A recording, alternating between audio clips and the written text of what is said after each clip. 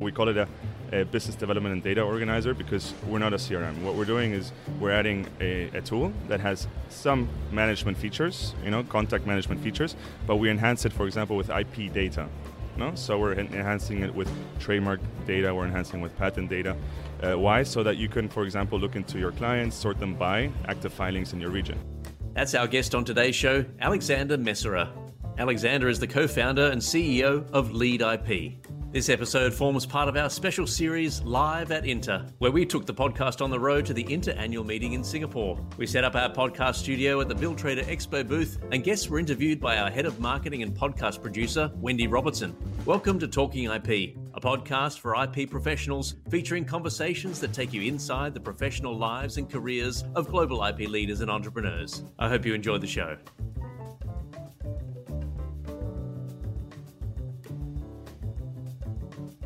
Alexander Messerer, welcome to Talking IP. Thank you, Wendy. Talk to me about Lead IP. You're here at your first INTA. What are you here to promote? What do you want to share with the audience? Many things, actually, but to keep it short, Lead IP, essentially as the name suggests, is here to help law firms grow. Not only law firms, we also work with IP service providers, so we're actually friends with everyone here, thank God. No, how we do it at the end, there's many different ways to help a law firm grow, so we started off with digital marketing services, very straightforward, as you would imagine from other digital marketing agencies, looking into Google campaigns, LinkedIn campaigns, SEO, all of the typical digital marketing services, but with the touch of IP, which was the interesting thing, because we brought the IP expertise in, for example, deciding what a lead is, so what a potential client looks like.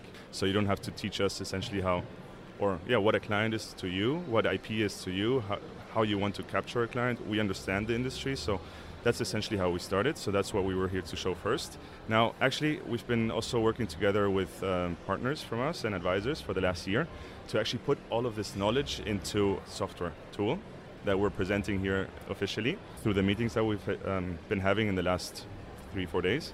And the idea is, what we did is we combined the expertise of digital marketing experts, sales experts, IP professionals from business development, professionals from IP. We put it all into a tool, and this tool is supposed to and will ease all sort of business development efforts for an IP lawyer that is, I am an IP attorney myself and was never taught how to use a sales tool, so this is what we're trying to do. A tool that is very straightforward to use, but has amazing qualities and amazing support for the day-to-day of the IP attorney.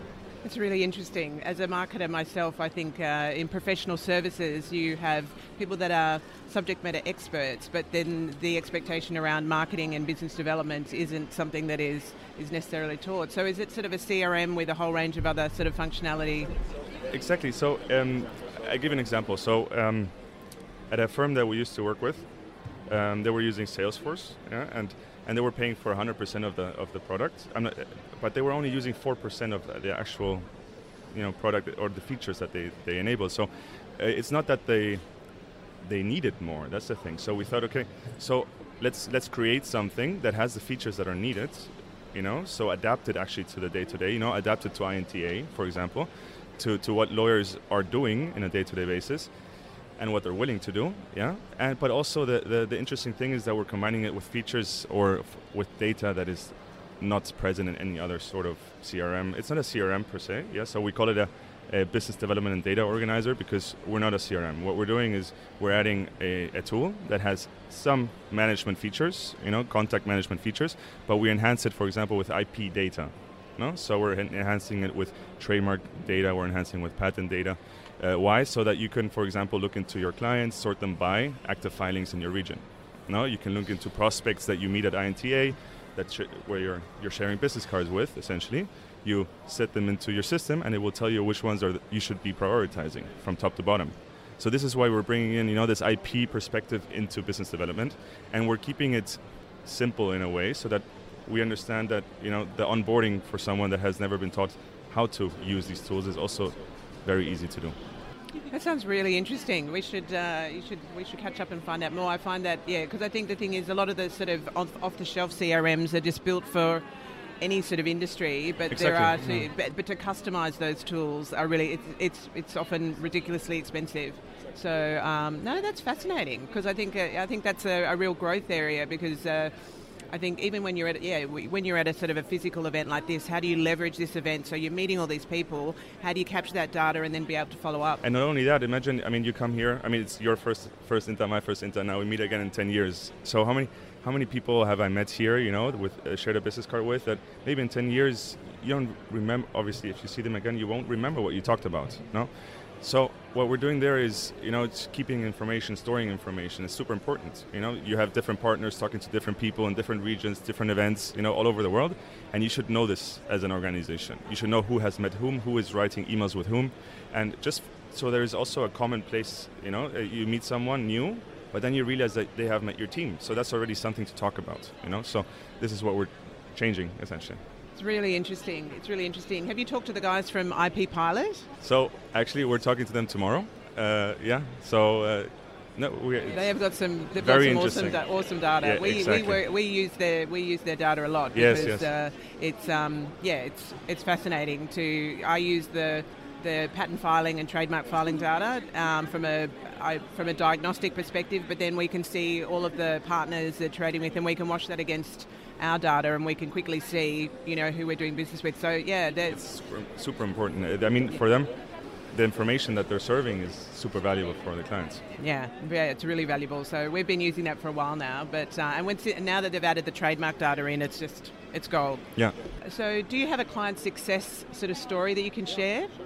So let me think. So as I mentioned, I mean, we have two sides of Lead IP. No? The first one being the digital marketing agency that we've been doing for, I think, 2 years and a bit now. And then the second part is the tool that we just launched. So obviously the success story goes more into the agency side. And here, actually, one of the success stories that we've had is an IP firm that we've been working with. So usually we work a bit more undercover. So we work helping with marketing, outsourced marketing initiatives. So we've been helping an IP firm for, I think, a year now. Yeah, in digital marketing initiatives, and through data, that we were using, IP data, basically sending emails, trying to get meetings with prospects all over the world. The interesting thing is, through the through the trademark data that we were using, we managed to get direct revenue of like 5-digit direct revenue in the first couple of months, which then resulted in an associated revenue, meaning directed from the first case that was sent to them. They started sending more and more cases of over 6 digits, and that was in 12 months. So, and that's with an investment that was, I think, 25,000 euros. So, I mean, for us, it's one story. Of course, every situation is different, every client is different, every prospect is different. But we thought that actually made us know that we were on the right track. So we said, okay, I know marketing for law firms always sounds like something that it's a difficult subject, because in many regions it's, law firms tend to be more conservative about these things, and lawyers are, which is okay. But when these things actually work out, you realize there's actually a market for this. People actually care about the fact that a law firm is doing good marketing. It's a common issue in professional services. People don't want to be. It's like, oh no, we don't do business development, we don't do marketing. It's sort of seen as being too salesy. But at the end of the day, you're running a business and you've got revenue targets. So it's also the tonality, of the things, the tonality of how you do the marketing. It's. I always say this example. I remember driving down a highway in the U.S. in Florida. You could see signs saying "Sue your boss today." So I used to laugh about it, because I used to compare that with what we're doing. Very subtle. It's like, would you mind getting an appointment or setting up a meeting? So it is both is marketing, no? But the question is, where do you want to land in the tonality, depending on the country, depending on how conservative the prospect is, obviously. You have to adapt, and that's what we're here to find out as well. We always like to ask people how they got their start in IP, so tell me about how you got started and any career highlights so far. So I'm as you can see, I'm also rather young, so my career is not long, but okay. So I started off IP through honestly, since I was very small, because I come from an IP family. So actually, my grandfather was already a partner in an IP firm. My father as well. As one of four, actually, I'm the only one that went into law, which is great also.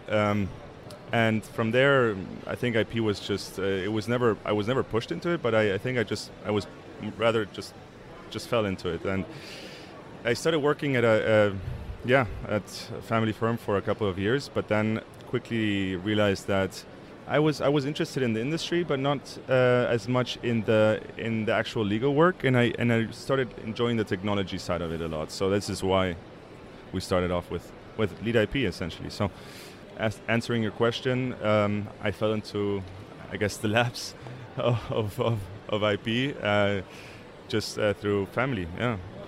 No, it's a common story. I think Justin's a bit like you. He sort of, the practicing of law was not necessarily his thing, but you've got that sort of entrepreneurial sort of brain. You can see, things and opportunity, but it's all connected to IP.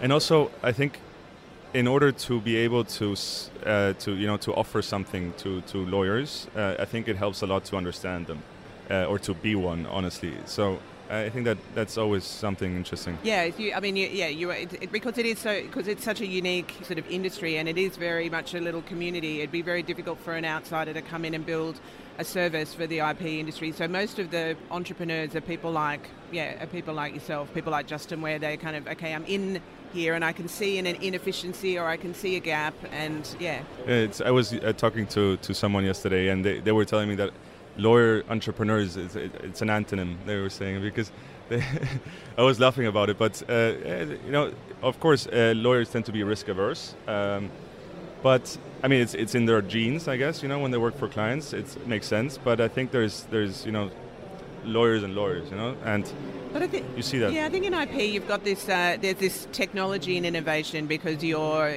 representing the innovators of the world, so there's a lot of engineers stroke lawyers or scientists stroke lawyers that have come into IP. They're not traditional, like they've obviously got a sort of legal background, but in IP it's all about the sort of bleeding edge of innovation. So you've got a really interesting mindset as opposed to the traditional legal industry.